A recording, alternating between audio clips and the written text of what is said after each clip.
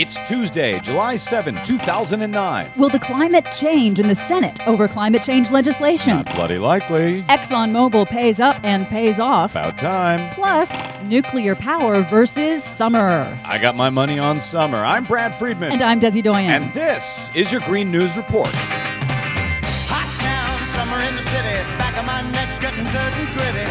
Been down, isn't it a pity? Doesn't seem to be a shadow in the city.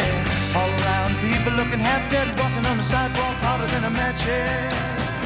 Okay, it's getting hot out there, ain't it, Desi Doyen? Yes. What do you have for us today? Well, the U.S. Senate today begins what promises to be heated negotiations over the American Clean Energy and Security Act, also known as Waxman-Markey, after narrowly winning passage a few weeks ago in the House of Representatives by only 7 votes. The bill's first hearing is today in the Senate Environment and Public Works Committee. The congressional newspaper The Hill says conservative Democrats pose the highest risk to the president's agenda. During the fight in the House, some congressmen said phone calls they received were stacked hard against the bill. So call your senators to make your voice heard. We have that number online at our website, greennews.bradblog.com. Conservative Democrats, you say? Yes. I would call them corporatist Democrats. I don't know if there's anything conservative about them. That's just me. It'll destroy jobs and cost middle-class families $1,800 a year every time you turn on a switch. And Tom Perriello is voting with Obama and with Nancy Pelosi over and over. That is part of an attack ad from the National Republican Congressional Committee targeting House members who voted for the bill, especially vulnerable Democrats, many of them freshmen in their first terms.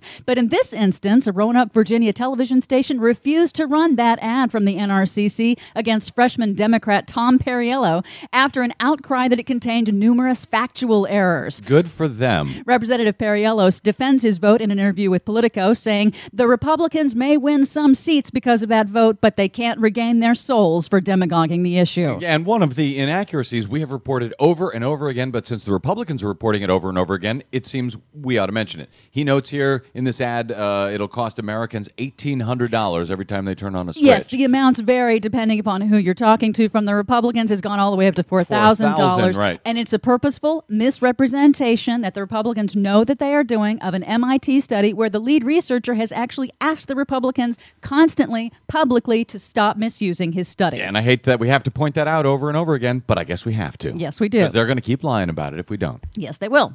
Last week, ExxonMobil announced they would not appeal a lower court ruling and will pay $400 million in interest on punitive damages from the Exxon Valdez oil spill, the worst in the nation's history, after nearly 20 years of litigation. They should be able to afford the payment as the world's most profitable company. ExxonMobil pulled in $45 billion, that's with a B, in profit alone for the year 2008, and it's less than the $500 million retirement bonus paid to outgoing CEO Lee Raymond in 2005. Oh, man.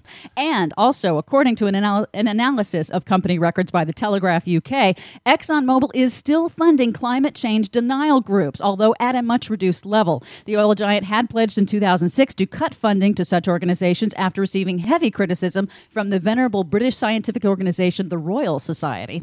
A similar review of Exxon's spending by the Center for American Progress shows that ExxonMobil also spends more money advertising its clean energy initiatives than it actually spends on researching clean energy itself. And of course, you put clean energy initiatives in air quotes Yes. there. And the fact is, ExxonMobil was told they would have to pay how much originally for the Exxon Valdez spill? $5 billion, but the Supreme Court reduced that to $500 million last year. $500 million, and now, very thoughtful, they're not going to challenge the interest on that. Yeah. Okay.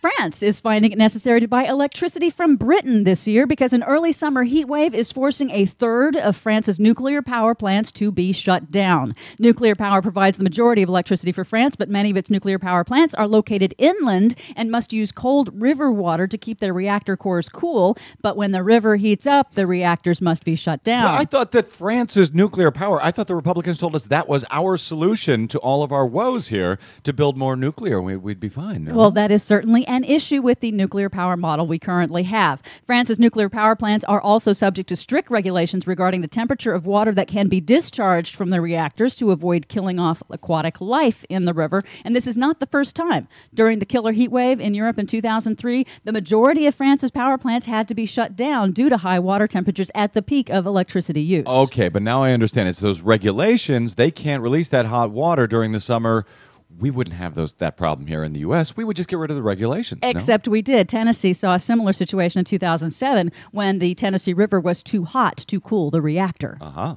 You know how you have to buy a new cell phone charger every time you get a new cell phone? Millions are discarded every year. Now, that's a lot of toxic electronic waste. So the European Union has reached a voluntary agreement with cell phone manufacturers to create a single common universal cell phone charger that would work across all cell phone models that would cut down on electronics waste. Now, the EU is following a standard that was set by China 2 years ago. The standardized charger should be on the market by 2010 in Europe. No word yet on whether U.S. manufacturers will follow suit. You're such a Euro lover. Their cell phones, their nuclear power. Why do you hate America, Desi Doyen? For much more on all of that, check out our website, greennews.bradblog.com, or drop us email at greennews@bradblog.com. I'm Brad Friedman. And I'm Desi Doyen. And this has been your Hot, Hot, Hot Green News Report.